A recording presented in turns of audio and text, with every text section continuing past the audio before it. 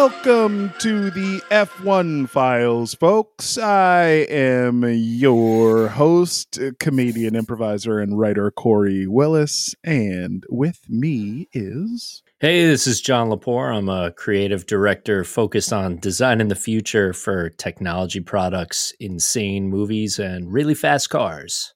Yeah, that's right, baby. We are doing the F1 Files podcast. What we've been doing for the past couple of weeks is just assessing the race weekend. But since there was no race this weekend, we are not going to be assessing it. Instead, we're going to get caught up on the news, which, oh boy, is there some hot news here in the United States as a Formula One fan, which is what we focus on here. The podcast is just a couple of casual childhood buds who happen to be Formula One fans, and we normally just talk about how much the fandom is growing here in the U.S. And this past week, we had a full-on official announce of the Las Vegas Grand Prix happening in 2023. That's right. The showdown in the desert. There are going to be so many terrible, so many gambling metaphors. Yeah, it's going to be yeah. Here we go, boys. We're gonna put your cards on the table. Yeah, ooh, yeah.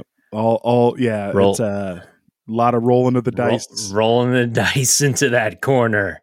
Yep. Can't wait to hear. Let's see who rolls the dice with tire strategy, and like there'll be a lot of groans. I'm nominating Crofty as the one who throws out that reference first. Mm-hmm. A roll of the dice here.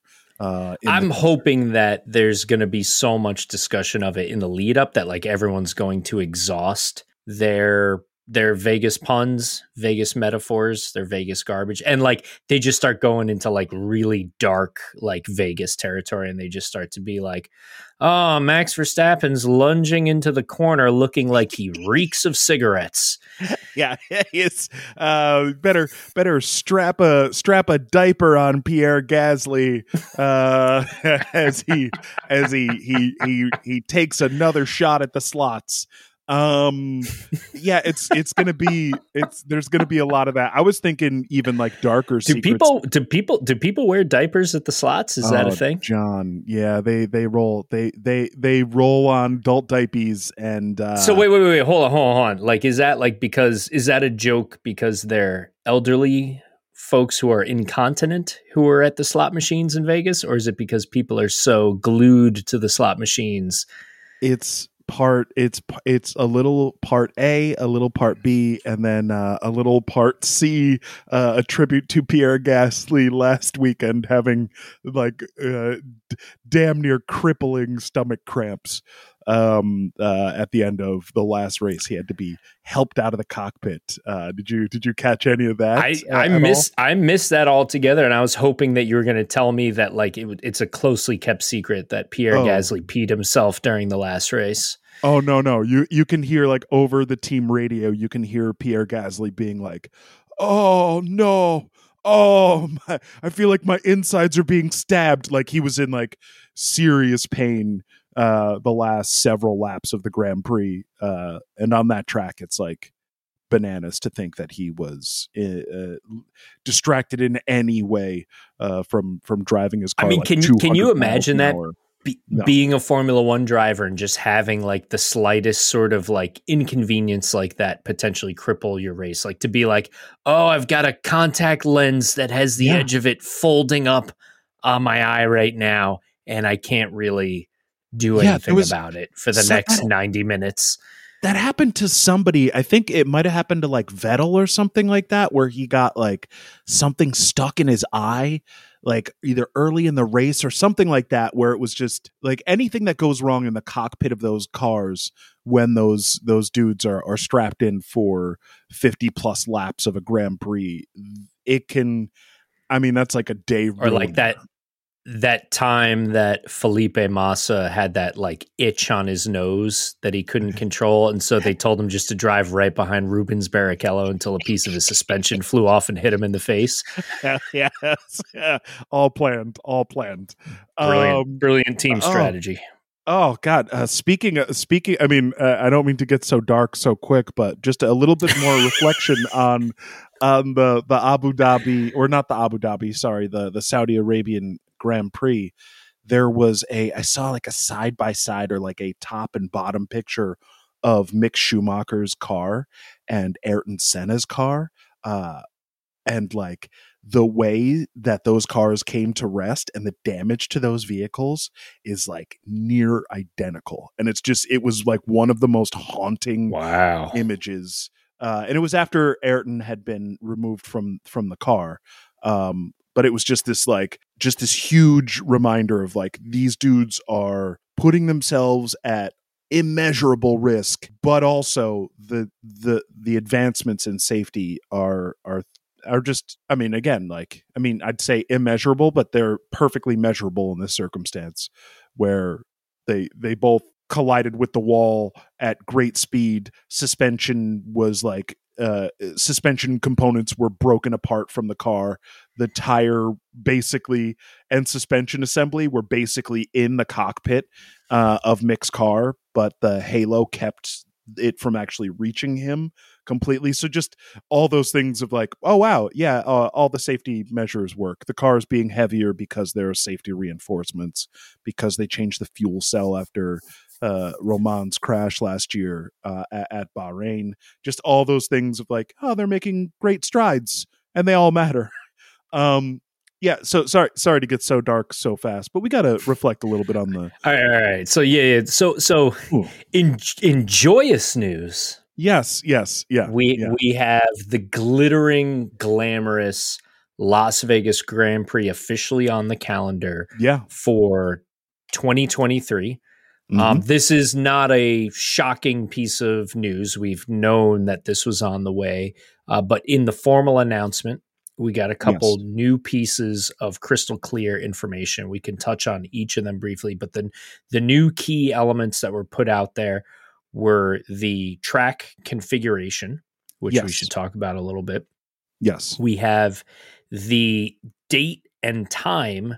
Sorry, we actually don't have the exact date. No, we don't have the day of we have the approximate day of the week and time, which is somewhat unconventional.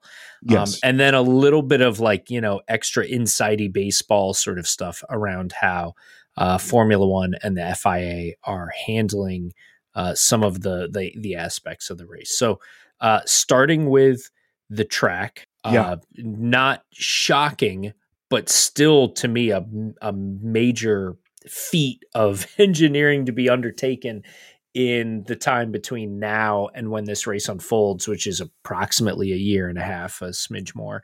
And that is that the race, basically half of the track is the Las Vegas Strip, one of the single most significant and noted pieces of roadway in the United States, in the world.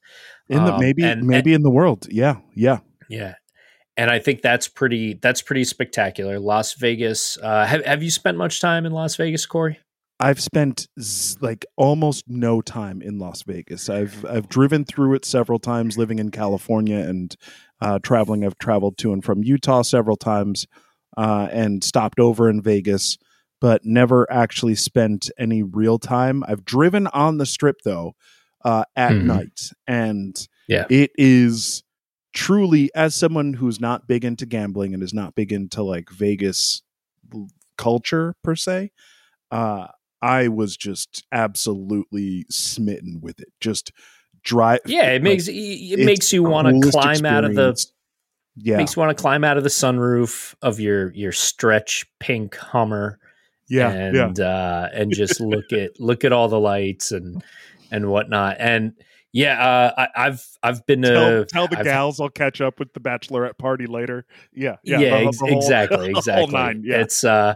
I've had numerous disgusting occasions spent in Las Vegas, almost I think every single time for like trade show kind of stuff.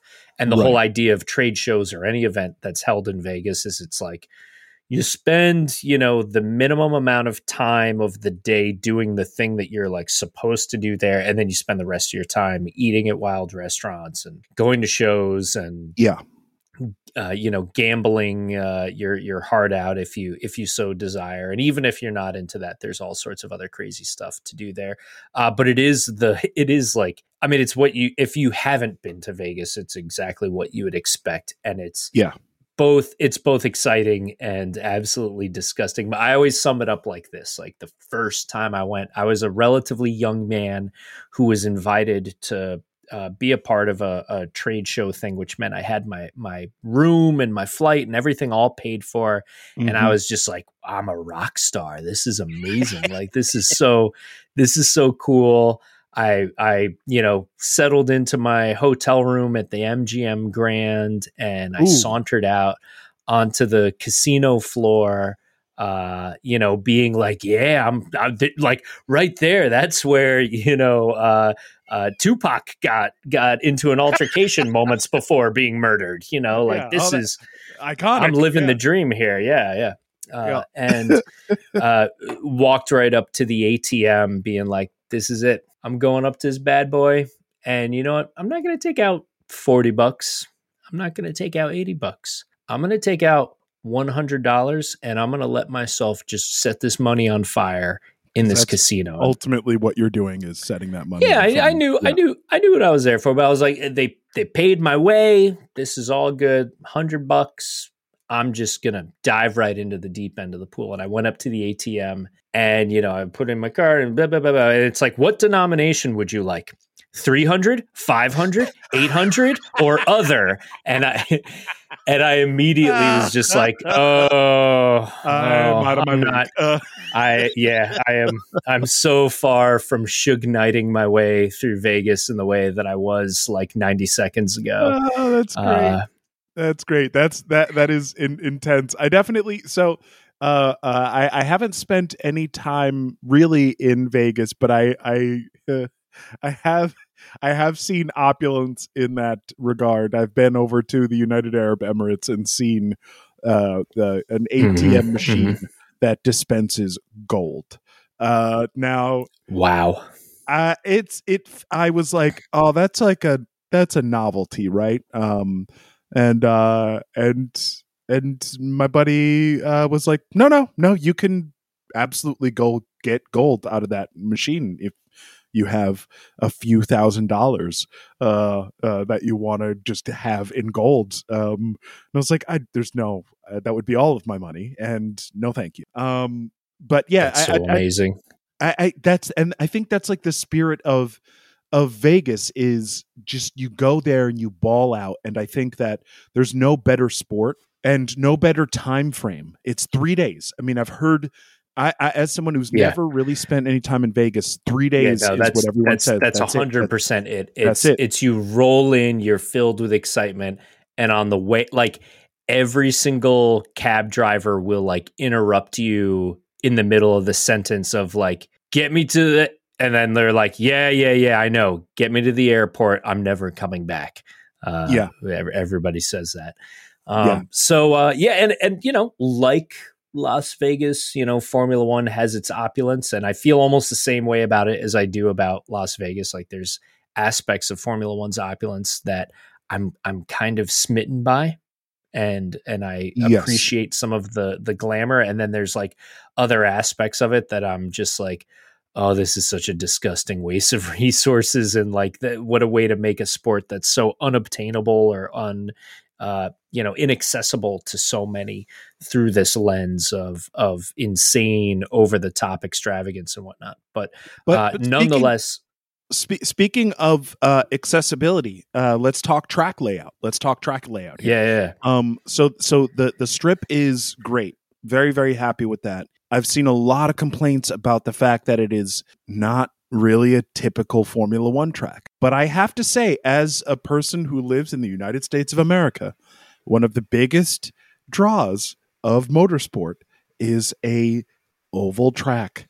And if you look at this Vegas layout, it is about as close to an oval track as any F1 track that I've seen outside of like the Red Bull Ring, because the Red Bull Ring is just like, Right. it's got like a couple of turns that are left, but it's mostly like right hand turns, which is the opposite. I know that NASCAR is all left hand turns. That's the joke or whatever. But hey, I don't hate this track layout. I really don't. I think it's going to be no, and I don't think it's even like, when I look at it, I don't see it as much as like, oh, that's an oval with a couple kinks, as just like that's a track that has some insanely long straightaways. Yeah, there's built into it. Oh man, if the Ferrari can dial in their straight line speed, then I think that whoever they're matched up against, by that time, they are going to just absolutely dominate them, because their Ferrari is so strong in these slow corners, and the high speed corners as well, that if they can figure it out in the straight line, they're not going to really be stoppable this year, let alone next year when everyone's kind of locked in. But yeah, I dig this layout. I really do dig this layout. I think it's a really cool looking track, and it's going to run through the new part of Vegas, and it's going to run through like the skyscraper parts and the casino parts.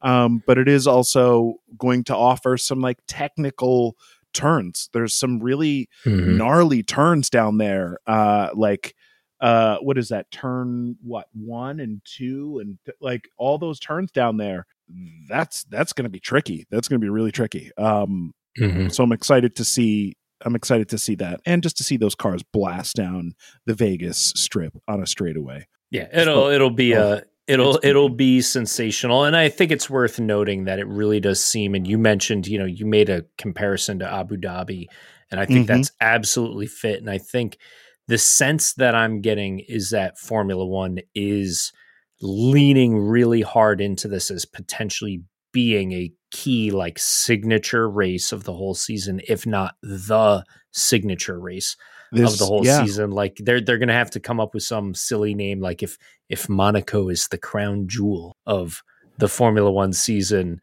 the Las Vegas Grand Prix is the cigarette butt stuffed into the coin return change on the ATM that wouldn't fire out bills that I could even afford. Jesus Christ. We'll workshop it. We'll come up with something a little better than that. I'm sure they're going to come up with something really, really silly and really dumb. Like it'll be. I already saw something. They said they had what happens. They had some version of what happens in Vegas stays in Vegas. It was like, but it was like this. Yeah, it's there are going to be so many ham-fisted attempts at this shit that it's. I'm both looking forward to it, but also not looking forward to it. There's going to be a lot of eye roll moments. All right. So speaking of eye roll moments, I am getting a sense that some of the and it's probably just, I am not trying to position. I'm all in on this race. I think this is awesome. I'm super excited about it, and I'm not trying to position myself against anyone who is anti this race or make it seem as though there's a large number of people that are against this race. But it does seem like there are some in the European Formula One, fan base that are starting to be like, Jesus Christ, guys, like we're already at 3 races in the United States. That's what about we don't have a proper German Grand Prix. It's the return, baby. It's the return of the crown. We in the United States, there is no other country on the planet that has ever held 3 Grand Prix in the same season, except the United States of America. So. I have to say that it is this like really silly bragging right that has no real meaning whatsoever, but it is like a point of pride as an American F1 fan. I'm like, well, I saw there was right. there was Right. a revised 2023 Formula One schedule, and it was like race 1 Phoenix, race Yeah, it was 2 very funny. Denver, Yeah, and those are, and I love that, and I mean, like, I can appreciate folks getting a little frustrated or whatnot, but absolutely. I've no sympathy, because we're in Formula One no man's land, so I will take anything that I can get and be Truly, super happy to have it. That's what we're going to talk about here, is kind of the history of F1 in the US, but let's button up this Vegas talk real quick. So you had mentioned that Formula One has changed the way that they're going to be basically marketing Formula One, not Formula One as a sport, but this race specifically. So typically the individual race promotion is the responsibility of the municipality that is hosting the event, and it's always been, honestly, the deal between Formula One and the FIA and the folks that put on the races or that host the races has always been an unbelievably contentious sort of you thing. have to agree to spend. It's the I think, like, the specific language. I don't know what it is with Liberty Capital, but I know that one of the things with, like, the race in Jersey and, like, the race that, like, was supposed to happen early on in the US when Bernie was running things, like, basically the idea was, like, you have to agree to spend tens of millions of dollars of specific marketing dollars governed by F1 and the FIA. Like, they have final say on the marketing. And you have to spend this money, or you're fined a ridiculous amount of money. I mean, just like the most stupid amount of money that would basically bankrupt these municipalities. So that was the agreement prior to Liberty Capital, which is now they're the ones who run the marketing of F1 in the world. They are an American company. I don't know if there's, like, some sort of weird sweetheart deal that's being worked out because they're an American company and they're holding a race in the US. So I don't know. But yeah, that is that's wild. So and I mean, it's pretty interesting to see that Formula One wants to, promote this themselves. They want to eat that cost, but I think it also speaks to how important this race is to Formula One and to, presumably their intention of continuing to further their growth in their most untapped market in the world, certainly the United States.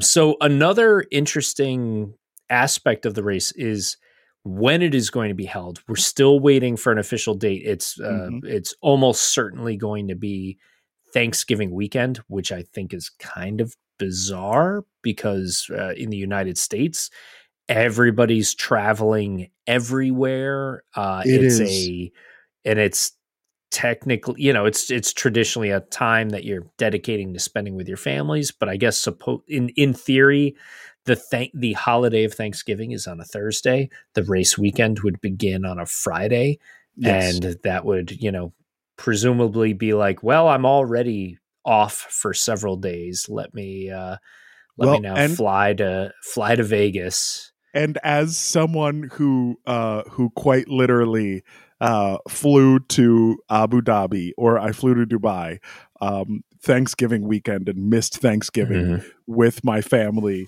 to go to an F1 race in the Middle East, my family was like, no, you do that. That's the smart thing to do. This is a once in a lifetime opportunity. We know it means so much to you. You go, you have fun. You tell us how it was. You take pictures and tell us how it was. And I did. I took a lot of pictures and told them and talked to them on Thanksgiving. But it was great to celebrate Thanksgiving in the Middle East. So as like a dedicated fan, I think you will be willing to dip out on your family at, on the Friday that you don't have to go to work anyways. Like, you can just go to Vegas. Like, that is such, I mean, it is like the sweet, like, it's like the, hey, we know you had other plans, but like, you're going to blow a bunch of money anyways, probably going to like a Black Friday door busting deal. So just fly to Vegas. We'll offer cheap flights. I'm sure there's going to be cheap flights domestically. Vegas is an international hub. Like people, it they could have let me Christmas weekend and it would still right. be a sold out race, you know? And I think the other thing is I would expect that it's going to draw a significantly larger international audience, massive than international crowd than any other race. Exactly. Because of the international nature of the venue, and it's, you know, and so the other thing that I think is a huge downside for fans like you and I is that I would expect that this is going to be the most expensive Grand Prix of the year, as unobtainable to, you know, attend and be a part of or get any valuable experience out of as, you know, Monaco to the layman, you know, and it will be something that is best experienced through, you know, even general admission tickets that will be more expensive than the Miami tickets, which have to be the most expensive ones of the season right now. Yeah. And, you know, and even that will still only get you a car blasting by you on Las Vegas Boulevard. And, you know, the best experience will be reserved, you know, primarily for the mega VIPs. And whatever sort of setups that I'm sure each of the individual casinos that are along the strip are going to have some elaborate way of creating, you know, a casino, you know, hybrid hospitality, some sort of setup. It'll be like the whole race will be effectively the Paddock Club being the mega luxurious Formula One experience that's only for mega high VIPs. Well, that's part of the setup that they've got going on there. Is I'm interested to see where they're going to put the paddock itself, where they're going to put pit lane, and where they're going to have the pit garages on Las Vegas Boulevard, because it's wide, but it's I sense that they're tucking that stuff away on the other corner of the track, or when they basically start going around effectively the backside of some of the casinos that are on Las Vegas Boulevard. Okay. I think the super long Las Vegas Boulevard straight is not the start finish straight. That will not be. Wow. Right. Yeah. Because it does look like turn 1 and 2 is way down, like weirdly in that, like, it's somewhere deep in the elbow on what would appear to be the backside of the track. But that will, that'll be the front. The pit straight. The Las Vegas Boulevard will be the quote unquote back straight of. Yeah. Wow. What a weird turned around scenario. I mean, it's whatever it takes to race in Vegas. Yeah, and if you look at like Monaco, the way that the Monaco pits are set up, it's such a weird backwards way of looking at pits. And they'll pack it in there. And I at first thought, I was like, geez, how are they going to fit, you know, grandstands and all of this stuff? But Las Vegas Boulevard is it's like 4 or 5 lanes wide. It's massive in both directions. So. So you'll have one whole other side of the street that's not even being used on the other side of, you know, not the median or whatnot. Not to mention the casino parking lots and not the casino parking lots, but like the casino entrance ways are like ripe for you could just plop grandstands right in there all along the way. Well, and I wonder how that's going to work. Are the casinos, because I mean, the casino's main entrances would all be going into either the main straight or the back of the grandstand or the back of the pits or whatever. I guess they'll be doing some very careful funneling of traffic, but whatever. I mean, anyways, it's all to me impressive that they're like bending over backwards to host this, to accommodate this event. And I think it's, you know, it perfectly ties in with some interesting aspects of Formula One's personality. Last unique bit about the race, it's going to be at 10 p.m. local time. Yeah. 10 p.m. local time in Las Vegas, that is a very late night race. Yes. That is many, many hours after it is fully dark out.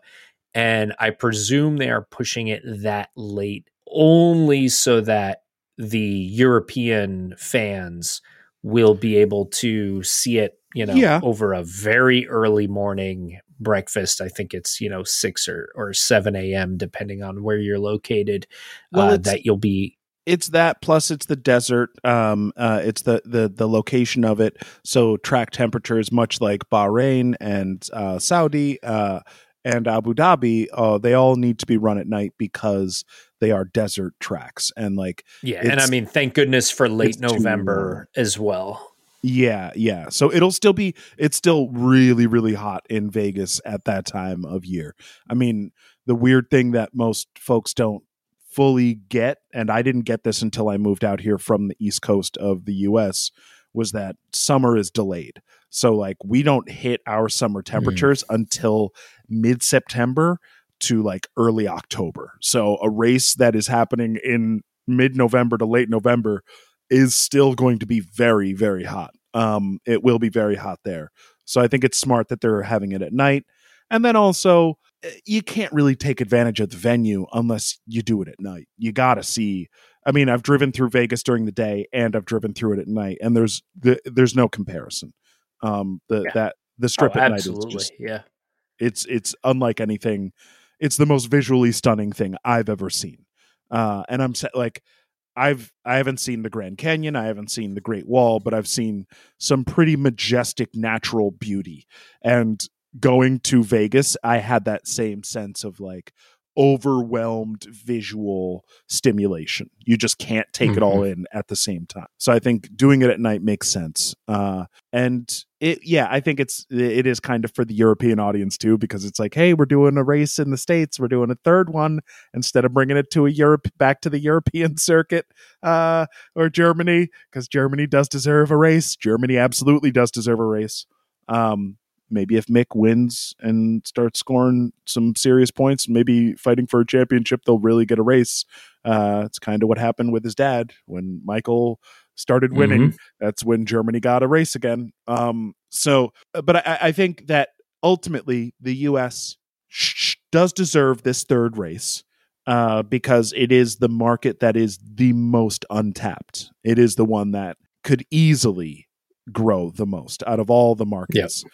As far as like per capita wealth, it's just there's no other place on the planet that it makes sense to have another race. Sorry, I know that's gross, but it is all about the money here. So that's why it's happening. Anything else to discuss with this Vegas race, Johnny? I don't think so. I'm stoked. I think it's going to be exciting. It'll certainly be a spectacle, and I think it's another spectacle that even if Las Vegas was in another country, I would like to think that it would be so exciting and dramatic that it would raise Formula One's profile in the United States. And the fact that it is here, it'll be great for the sport in the US. So I'm on board. Yeah, I think so. I think it'll be great for them. I think it'll be great for fandom in general. And it'll make it seem like the U.S. fan base is more serious because it'll give another chance for the international fan base to experience U.S. fandom because they'll be here and they'll see it and they'll see how wild we all go for it. Not all of us, but how wild the fan base and ravenous the fan base is here.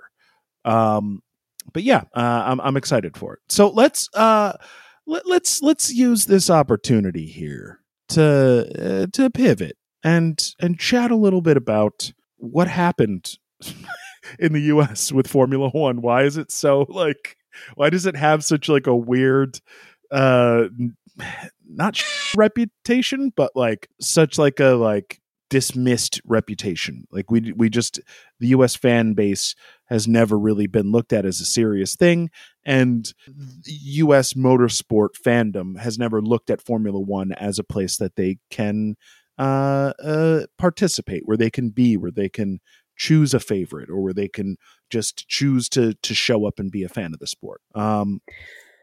Yeah. What do you think? What just as a fan of motorsports here, John? What are your thoughts? So, all right. So there's a decent history of Formula One racing in the United States, Mm-hmm. and it's raced semi consistently through Formula One's history at one point or another, or one location or another in the U.S. I think there's a few of those that have been kind of notorious Yeah. here and there. There was previously a Las Vegas race that was held Yeah.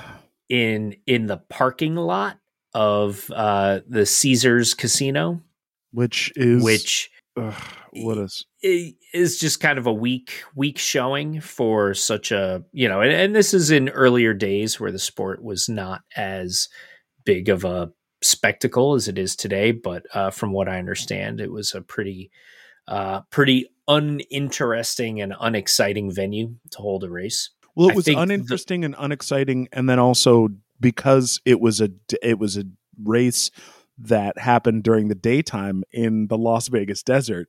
Drivers were struggling. I mean, to put it mildly, they were people were near exhaustion, and it was awful. Drivers complained like crazy because they can't drive those cars that are already so hot with absolutely no insulation and no cooling whatsoever. And they're driving in each other's heat-filled wakes in the middle of the desert in the middle of the day. Like, yeah, that sounds like a nightmare of a race to drive and to watch. Like, why would you go to a desert parking lot? I don't care if it's in Caesars. Who cares? Like, I don't care. I don't know. So, to me, the most notorious of races in the United States, and it's one that always stuck in my memory because it also preceded a very long period of no races in the Mm-hmm. United States, which was the 2005 United States Grand Prix held at Indianapolis Motor Speedway, a epic cathedral of Yeah. motorsport history. I mean, on this continent, there's no, other than like Darlington, there's no other place on this continent that people look at with reverence when it comes to motorsport. So like, yeah, I mean, Daytona, yeah, for sure. But like Indianapolis, I mean, it's the Brickyard. They've brick running through the middle of the track because it's legendary. Yep. Yeah. It's so very unfortunately, there was an enormous debacle. I won't go too deep into it, but effectively, there at this point in Formula One, there were multiple tire manufacturers. Yeah. And we had basically we had a incident during, I think it was either practice or qualifying, and it was I think it was Ralph Schumacher. A practice session. I believe it was a practice session. The first time it happened was in a practice session. So Ralph Schumacher had a tire failure on his Michelin tires. Mm-hmm. In comparison to the Bridgestone tires, which I don't know, 1/3 of the grid were using the Bridgestones, 2/3 of the grid were using the Michelins, and effectively 2/3 of the grid all made a pact with each other that the Michelin tires that were provided to them were not safe, were not reliable, and they refused to start the race. Yeah. So this is just a brief technical glimpse into what was happening with those tires. So they were failing because there are banked turns at Indianapolis. And literally what was happening is when the tires would get up to a certain temperature, because of the gravitational forces, because of the lateral gravitational forces these tires were experiencing in those banked turns, they were just failing. And like when they would fail at huge speeds on banked turns, these were like 180 to like 200 mile an hour crashes.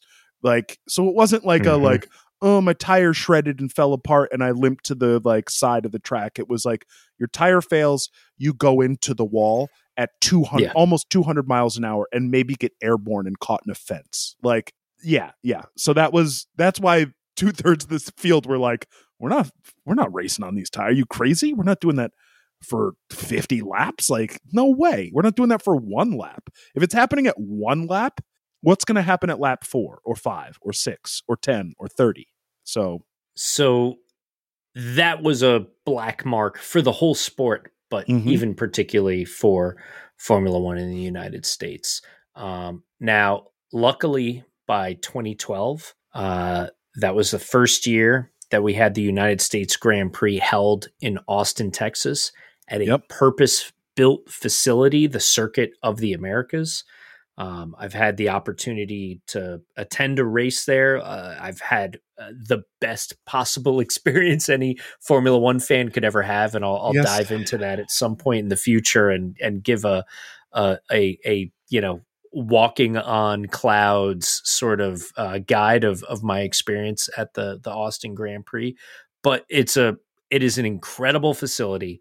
It's an incredible track, and I think we've had some amazing racing there since 2012. And I don't, at least we'll see what happens. I mean, I would be nervous if I was running COTA, the Circuit of the Americas, seeing other United States races pop up on the calendar. But I think it's become a pretty significant part of the Formula One season. To be fair, COTA is still the only purpose-built Formula One track in the U.S.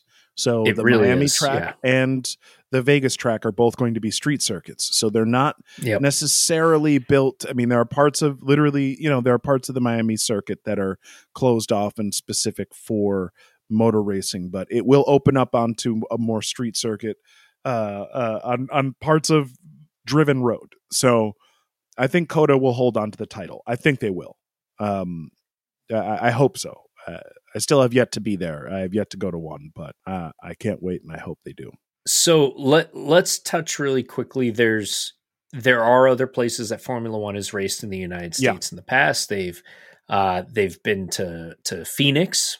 They've raced at Sebring, at Riverside, which I'm not even all that familiar with. It's another inland, not inland empire, but like it's in Los Angeles, the metro suburban Los Angeles area. Okay. I'd say there are some people from. So Riverside they raced in the canal that runs through Los Angeles that the chase scene in Terminator 2 takes place in. That was what they did. Cool. Perfect. All right. That was Pit Street. I just wanted to make sure that it goes back so much further than that though.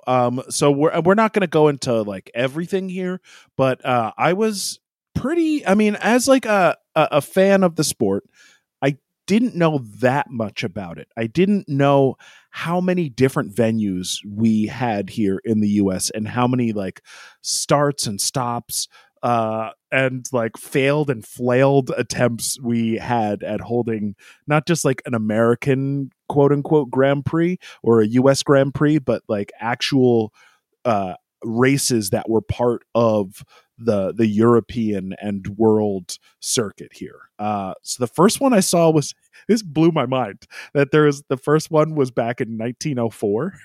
And it was the Vanderbilt Cup was like the inception of like a formula series here in the US. So they had like kind of like the weight limits and like kind of the basic formula that they had at the early part of the first few Grand Prix that took place.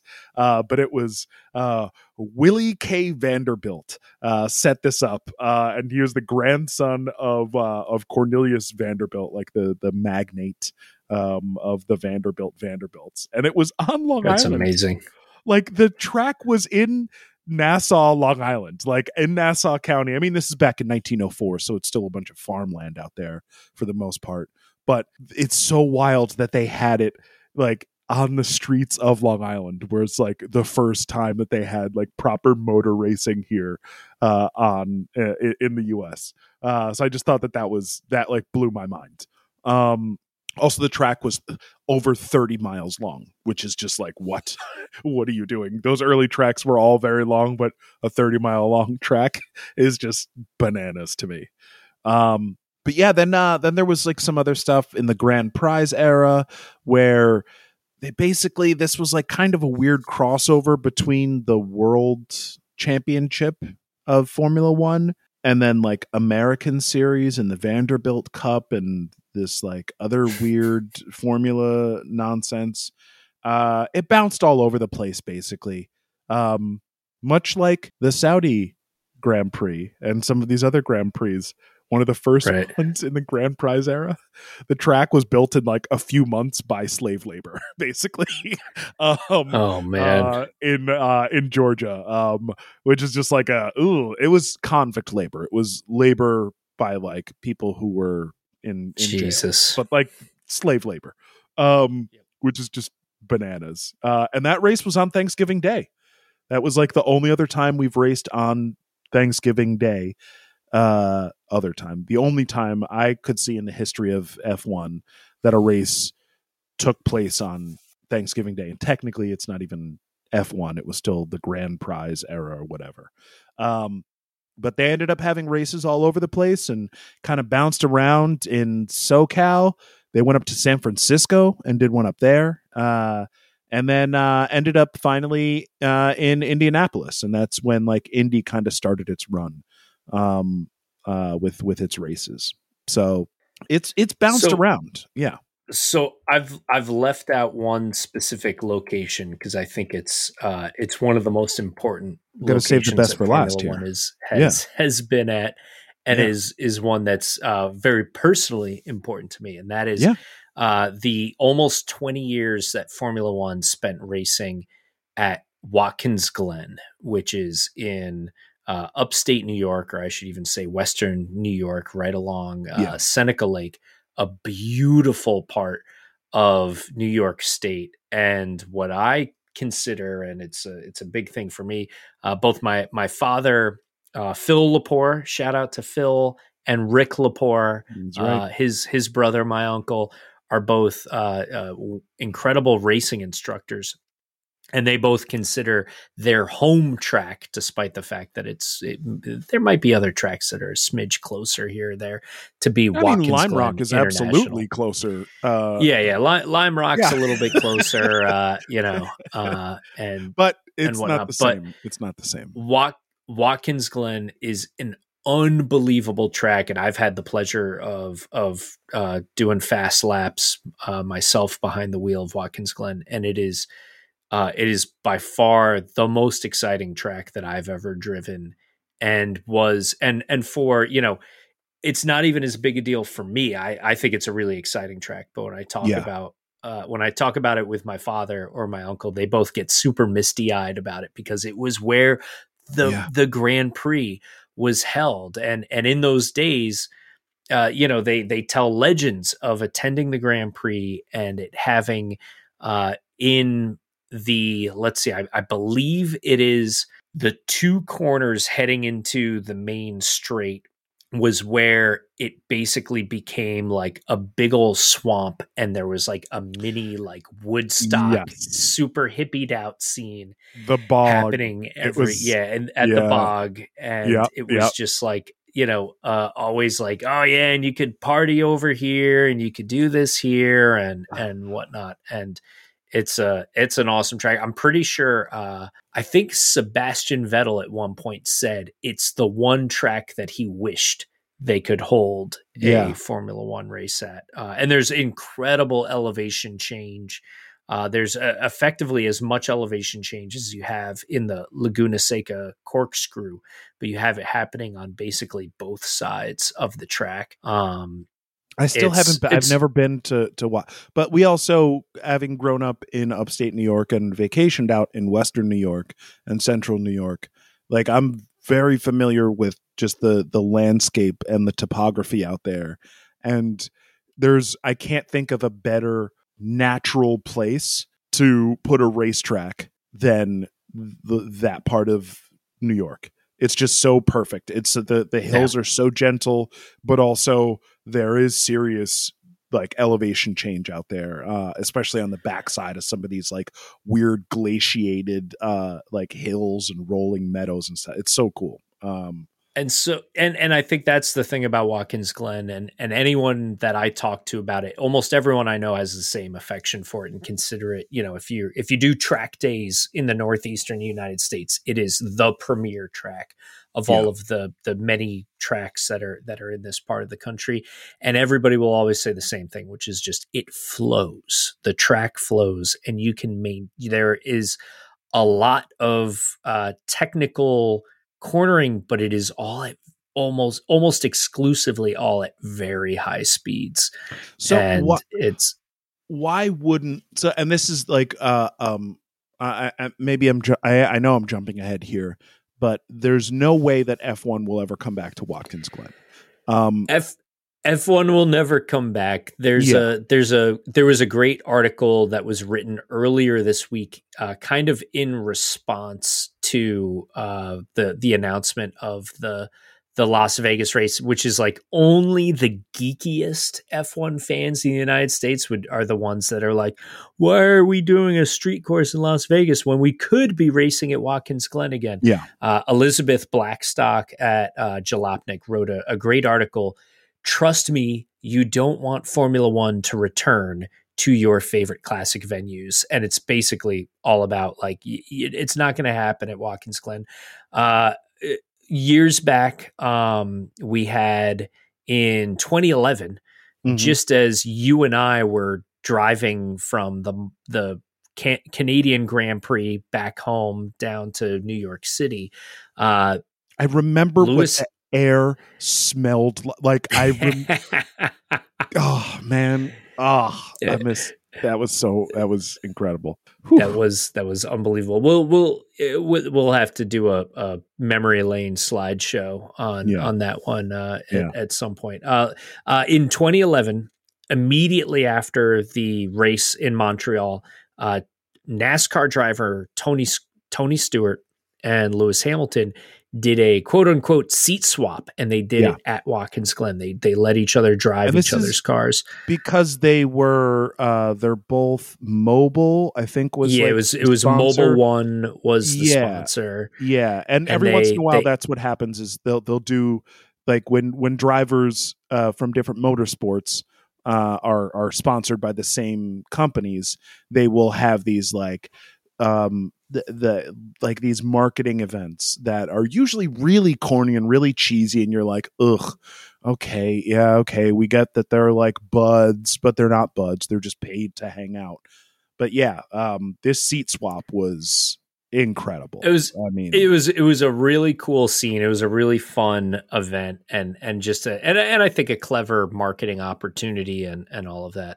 So my old man went to check it out, and he loves to tell the stories of like, and then you see the NASCAR guys sitting there wearing their, all their NASCAR gear, and all of a sudden this F1 car goes down the track and it like blows their eardrums out of their skull and whatnot. He's just giggling. Those guys, they thought they knew what was up, but then this, and whatever. So later that night, I love your impression of your dad's voice. It's just so, just the most not what his dad sounds like.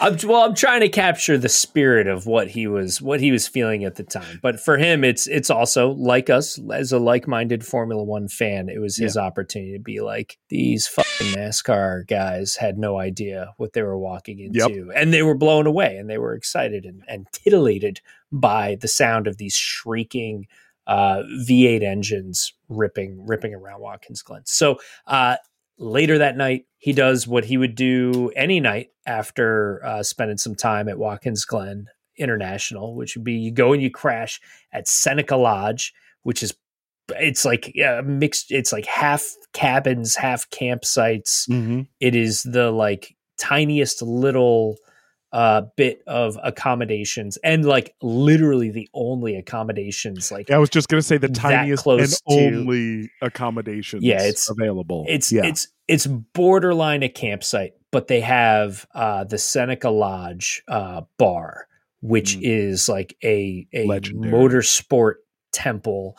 You Yes. go in there and it looks like every legendary racer walked into that place and exploded and stuck to the walls. Like there's like so much goddamn racing paraphernalia glued Like on top of racing other suits, pieces helmets, of racing gloves, components everything. of cars that broke off on the track, actual parts that were sold to people who have been donated to the lot. Like it's so cool. And it's a tiny little place, but it's always bustling after any event, whether big or small, at Watkins Glen. And so cool. They're sitting there having a lager or whatever, and they ended up having a few drinks with the guys that were part of the McLaren team that were there bringing Lewis's car out. Now, this isn't like his core engineers. This wasn't like his race day crew. This was like almost like tier 3 McLaren car handlers, which are,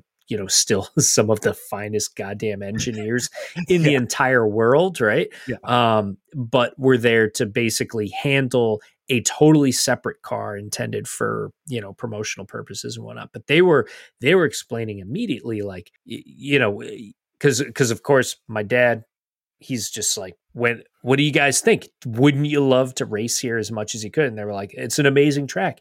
It's incredible. Lewis loved it. Tony loved it. Like everybody thinks it's an incredible experience driving the track, but there's so many factors that in the modern age of Formula One are requirements, just like logistically, to be able to get all the equipment to the track, to be able to get the number of people involved. I mean, there isn't enough accommodations there aren't enough beds. The Watkins Glen. There's not enough beds within a 50-mile radius to house even the teams alone, let alone one team. Like even the staff from one team would just completely overwhelm most. Let alone everything that it takes to put on the rest of the logistics and the shipping and the security and the broadcast and all this. And then 100,000 fans, which is like the minimum required number of fans to be able to support a race like this and whatnot. And so, unfortunately, Watkins Glen is not in the cards. I'll still fantasize about it and not think to of mention it. The modern Formula One cars. I mean, I guess maybe this generation would fit a little bit easier on that course, but for the most part, like the modern Formula One cars, if you put 20 of those things on that track, that's not possible. They're not going to be able to perform at peak because there's not enough space for them. It's like one of the reasons why people complain about going to Monaco is like those cars, like they fit on the track just fine and they line up one behind each other just fine, but like overtaking possibilities are kind of slim, and the quality of the track itself was also one of the reasons why F1 was like, we're not staying here. Since then, the track has been overhauled. It received, I don't know, it was probably 6 or 7 years ago. It got a really thorough refurbishment and whatnot. But like it doesn't have pit side, garages or anything like that. There would be so much other stuff that they would have to do. But man, it would be awesome because it is a purpose-built road course, but it also has super unforgivable barriers. Like at almost 80% of the track has these baby blue Armco barriers around the edge, which make it's a very unforgiving track effectively. I'll leave a buddy of ours unnamed who happened to put a beautiful car on its roof there after getting off the track, being able to slide across the grass in what could have been an okay scenario, and then tapped that Blue Armco, which literally bounced the car onto its roof and damaged every single panel on the car. Poor guy. It looked like when you have like an old can, like just the oldest of old like tin can, like soda can, that's just been sitting in a garage forever. And then like if you were to take it and just like squeeze it ever so gently, just every part of it was just like crumbled. Just every Yep. There was not a I have no integrity left. Yeah, it was just there was nothing. Yeah, that I remember. Oh, poor guy. He's fine though. And he got a new. Yeah. We don't even need to name the car, but he got a new one. I remember his phone call to me was just like, dude, I just rolled my car at the Glen, and within like 6 minutes he was like, but I think I'm gonna get, and he was already on to the next thing. So good for him. Oh yeah. Because I think we ended up going we drove to Lime Rock. And we ran Lime Rock together. Yeah. Okay, don't do too much research because you're going to figure out who this person is. All right. Well, bless his heart. All right, Corey. Can I throw one last major question at you? One last segment that I want to fire your way, and it's not my usual. My usual segment, I think, is an easy one, which is, has Formula One stock gone up? I mean, this week, and I think it's skyrocketed. It is. Come on, what's the best gambling metaphor for the Formula One stock? All I can think of is like crypto stuff. So it's like moonshotted. It's like has put all its chips on. Snake Eyes. It took the house. There we go. It took the house. I like that. That's good. Yeah, that's good. Yeah. F1 took the house this week. But what's your real question? What's your actual real question? All right. So in the United States and across the globe, there's been one of the most significant events of our time on this planet. We basically have the invention of the wheel. Yeah. We have landing on the moon. Yeah. And then a week ago, while we were actually recording our previous episode of this podcast, Will Smith slapped Chris Rock in the face on the Oscars. Yeah. And so, Corey, I know that you have been hyper vigilant in declaring that there was, I think it was a 24-hour window in which you were allowing any and all takes on this before all takes on the Will Smith slap would be forbidden. Submissions were closed. The windows, all submissions would be rejected summarily.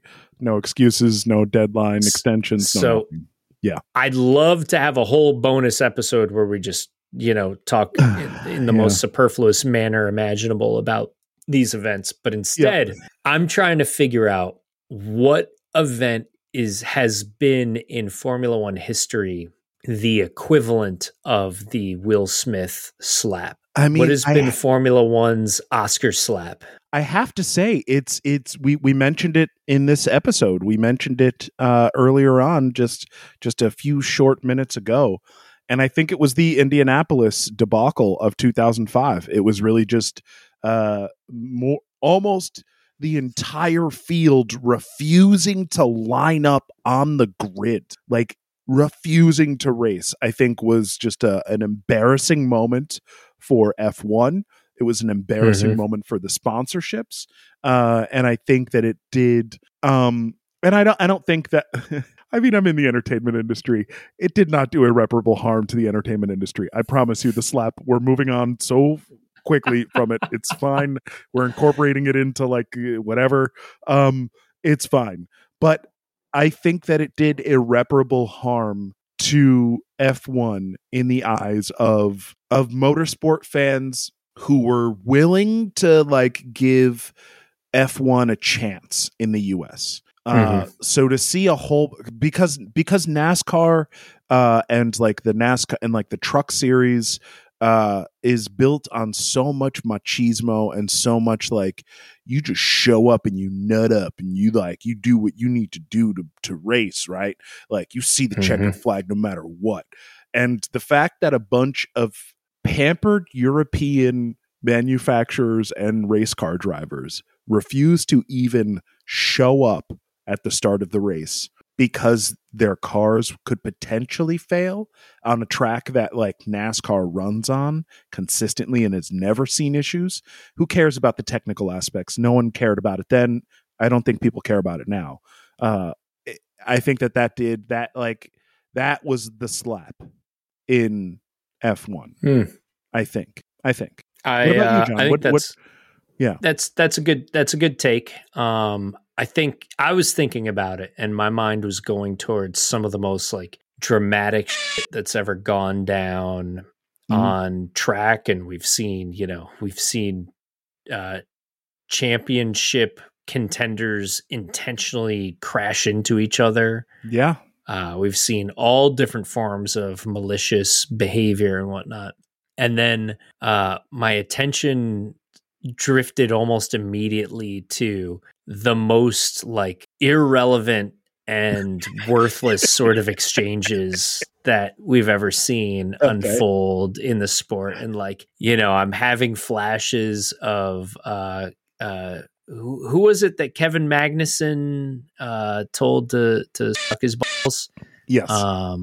Like in the middle of an interview, it was Hulkenberg. Someone came up to him and I suck my balls, man. And I was like, that could be. But for me, it unquestionably is the super tense, violent, no holds barred action that happened immediately after the completion of a Grand Prix. And I should know which one this was. But basically when Lewis Hamilton won a race where he was in intense competition.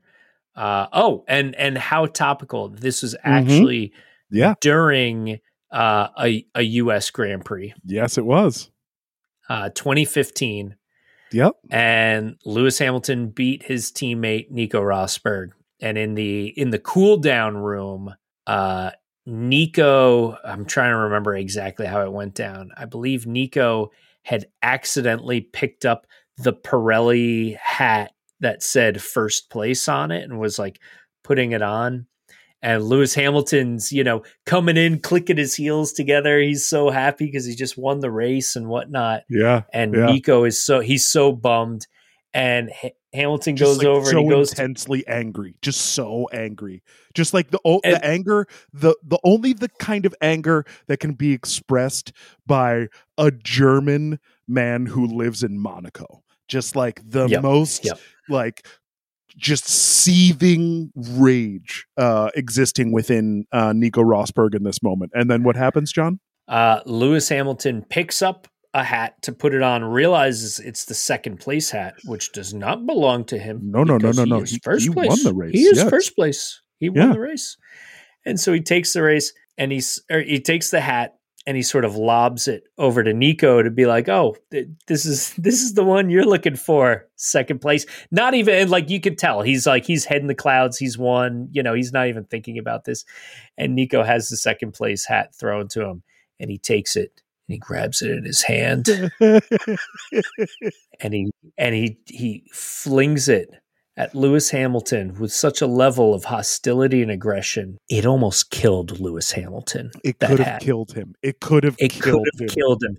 It could have, that hat could have crushed his windpipe or could have created a nosebleed that would be very difficult to stop. I'm imagining it could have Judd Apatow when he tweeted it could have killed him. Like the intense look that John just had in his face, I think is what Judd Apatow was staring at his phone with when he typed that out, tweeted it, and then promptly deleted it. Corey, That hat is not purely fabric. It has a stiff brim, but it also has a fully plastic snapback. That snapback could blind you for life. Not to mention, there's little nubbies on the snapback thing that. Not to mention the laurels around the laurels around that hat. Those are embroidered laurels. Those are raised embroidered laurels. Those could do serious damage to your eye. Ugh, yeah. The nubbies on the snapback mean it's technically serrated. Okay, that's how vicious this is. So that is my slap equivalent in Formula One. I love that moment for just how like petty and obscenely small it makes these wonderfully huge heroes seem. Yeah, that's a good slap. That's a good slap moment. Yeah, that's a good slap. It feels appropriate to me. Yeah. All right. Yeah, I like it. All right. Well, we've gone on for way too long. We've clearly worn out our welcome here. Folks, thank you so much for listening to us. John, where can the listeners and followers of the podcast find you online? Yeah, hit me up anytime on Twitter. My handle's @JohnnyMotion. That's right. Nice. And folks, you can find me at Burn Corey Burn on all the social media platforms. Seek me out. Find me there. We also have the F1 Files on Twitter and on Reddit. So you can reach out to us, track us down there. Tweet questions and comments at us there if you'd like. We love fans, and oh baby, do we ever love haters. So come at us. All right, folks, until next week. We didn't do any sort of predictions for the Melbourne Grand Prix, so we have the Australian Grand Prix coming up next weekend. Johnny, who do you think is gonna surprise us next week? I think I'm keeping my fingers crossed for another Leclerc Verstappen duel. Yeah. But I would very happily settle for a Perez and Sainz duel. Yeah. In that place, just to switch it up, just to spice it up. I think Mercedes is still going to be trying to figure out what the hell they're doing. Yeah. They're not. They'll get there. They will get there, but it's going to take a few more races. Supposedly they're not bringing the floor update until Monza, so they're not going to. So we'll see. Maybe they'll find some sort of performance somehow, some way. But yeah, I think that I'm still sticking with my boy Carlos Sainz. I think that Carlos Sainz, he's dialing it all in. He's going to put it together. He's right now way up there on the World Championships point tally. So I'd like to see him stay there, or maybe even go ahead of Charlie and make it into the number one spot. I would love to see him in that spot. He's just such a good dude. I'd like to see Charlie get in there too. I would love to see Alonso podium. I'd still want to see him podium. It broke my heart to see him DNF last race. But so I'm going with Carlos. This coming week. So I got Carlos. You got Charlie. Or you didn't actually predict Charlie. You just said you wanted to see Leclerc and Verstappen battling. I think we're going to see Leclerc in first place. I think I think Max is still reeling and Leclerc is super chill, and I love it. I'm here for it. I'm here for that like incredible contrast between driver dispositions. I think it's wonderful. Yeah, it's good for the sport. Good for in the same way that like Lewis and Max was good for the sport last year. It was great to see just two very different driving styles, drivers, and like just experiences and just energies. It's so fun to watch this. All right, folks. Thank you so much for listening to us. If you made it this far, hey, I'm going to ask that people subscribe to the pod, tell a friend, maybe even toss up a review. If you're listening to us on the Apple Pods, or if you're on Spotify, just throw us like a thumbs up. It helps with visibility, and we'd love more people to listen. We've got a couple more people listening out there. I know we got a listener out there in France. I saw that. We got a new French listener, and we have a listener out there in the Russian Federation. I'm not sure where, but yeah, so we got someone who's found a way to listen to us, who's starved for F1 action out there in Russia. Someone who's starved for F1 action, who has a lot of extra time on their hands now that they're not so busy driving in Formula One.